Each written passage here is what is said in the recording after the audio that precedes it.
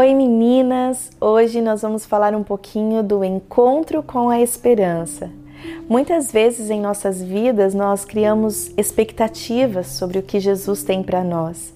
E não foi diferente com a mulher samaritana, ela tinha uma expectativa muito grande relacionada ao Messias que viria. A gente pode ler isso no Evangelho de João, capítulo 4, versículo 25, que diz assim: quando ele vier, explicará tudo para nós. É assim que ela dizia. Com a enfermidade do meu sogro, para quem conhece a nossa história, sabe que o meu sogro ele sofreu um AVC há 11 anos atrás. E com a enfermidade dele, nós nunca deixamos de ter a esperança de que um dia ele seria curado. A dúvida vinha no nosso coração, mas sempre tivemos muita fé de que ele seria curado. A cura dele foi ocorrendo de maneira gradativa. Os médicos simplesmente desenganaram quando ele sofreu o AVC, mas ele sobreviveu ao AVC. Depois disseram que ele não teria consciência e ele voltou a ter a consciência. Também disseram que ele nunca mais andaria, mas ele também levantou da cadeira de rodas. E assim foi acontecendo o milagre dele de sempre, milagre a cada dia foi acontecendo. Porém, a nossa esperança ainda estava que um dia ele pudesse voltar a falar, voltar a pregar e a gente pudesse ver ele em cima de um púlpito novamente. Porém, Deus não quis que fosse assim. A nossa expectativa era que ele fosse curado aqui nessa terra por completo. Mas Deus o curou por completo, não aqui nesta terra, mas junto dele lá no céu. Uma semana antes do meu sogro falecer, eu tive um sonho com ele. E eu via meu sogro totalmente curado. E ele falava comigo sem nenhuma sequela. Falava muito bem comigo. E ele me dizia: filha, eu estou curado por completo. Estou partindo para um lugar melhor. Um lugar esse que eu sempre preguei ou sempre anunciei por toda a minha vida sobre esse lugar.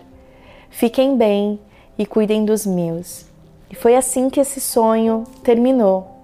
Eu acordei muito angustiada nesse dia e a vontade era compartilhar com alguém aquilo que eu tinha sonhado, mas como eu iria compartilhar isso com o Rô? Ou como compartilhar com as minhas cunhadas ou com a minha sogra? Meu Deus, era muito surreal contar isso, que eu tinha tido esse sonho com ele. E um dia eu estava na faculdade de teologia, estudando lá pela manhã. E aí veio forte o desejo no meu coração de ir até o hospital onde ele estava. Eu saí mais cedo da faculdade e fui até o hospital onde ele estava internado. Encontrei com a minha sogra lá, ela estava lá com ele acompanhando. E quando eu entrei naquela UTI onde ele estava lá, naquele quarto de UTI, eu encontrei ele nada bem. O seu estado não era nada bom. E eu fui embora dali com o meu coração muito apertado. Eu via no rosto da minha sogra também um coração muito apertado de ver ele daquela situação. E eu lembro-me que a primeira coisa que eu fiz dentro do carro foi ligar para o Rô. E eu disse: amor, estou saindo daqui do hospital que eu vim ver seu pai. Desmarca tudo que você tem para hoje e fique aqui com ele hoje. E eu nem precisei dizer o que eu estava sentindo, o que eu estava triste ou o que eu tinha visto naquele hospital, porque o Rô me conhece muito bem. E quando eu cheguei em casa, ele já saiu rapidinho, bem depressa, pegou o carro e foi até o hospital e passou todo o período que ele poderia lá naquele hospital com o seu pai. E à noite ele foi pregar na nossa igreja filha lá em Santos. E eu fiquei em casa com as crianças, cuidando das crianças.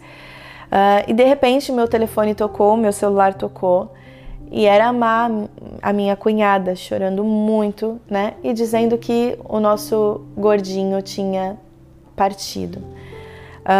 Não gosto nem de lembrar desse dia. É muito triste e muito pesado falar desse dia.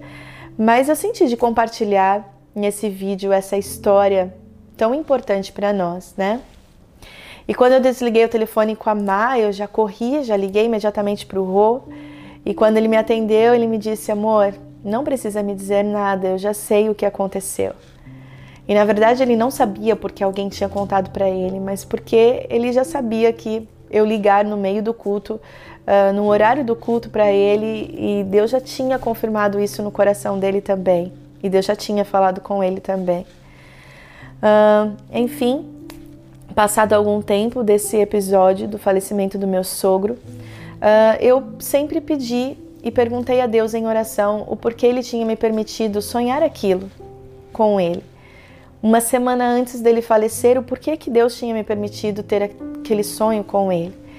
E Deus respondeu fortemente ao meu coração, dizendo: filha, a esperança de vocês não pode estar em coisas dessa terra, em curas desta vida.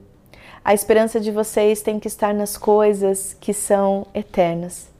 A esperança de vocês tem que estar nas coisas que vêm do alto. Vocês estavam com uma esperança de cura dele aqui, né? Aí, nessa terra. Porém, a cura dele foi estar comigo na eternidade. Na verdade, o que vocês esperam é que vocês consigam ver. A esperança de vocês é aquela que vocês consigam ver, aquelas que vocês consigam tocar. Mas ele já havia sido curado por completo, até mesmo aí na terra.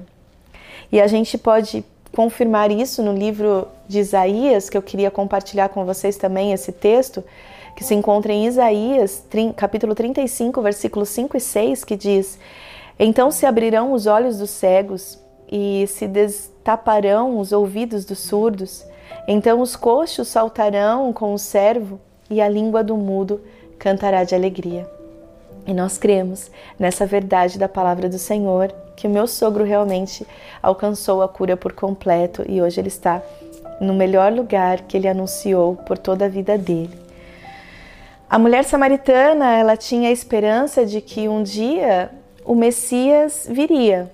Só que a expectativa dela, da vinda do Messias, talvez fosse como a de muitos judeus.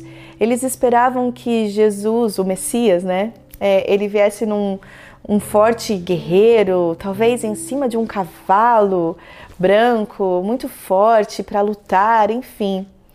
E bem diferente do que a expectativa dela estava, bem diferente do que os judeus esperavam, o que a mulher samaritana esperava, Jesus apareceu na simplicidade, sentado à beira de um poço, pedindo um pouco de água para um viajante que estava cansado da sua viagem.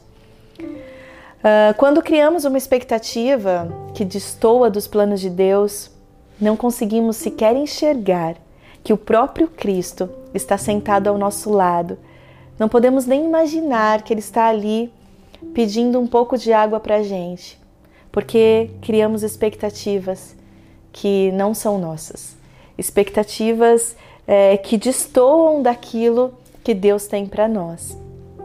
Então, antes de criar expectativas que vão te frustrar, talvez, crie sim uma expectativa dentro dos planos de Deus. E para isso, fale com Deus, adore a Deus. E Ele sim trará a paz no seu coração. E a esperança que Ele vai dar para a sua vida não é a esperança desta terra, mas é a esperança na glória dEle, a esperança na eternidade. Que Deus te abençoe.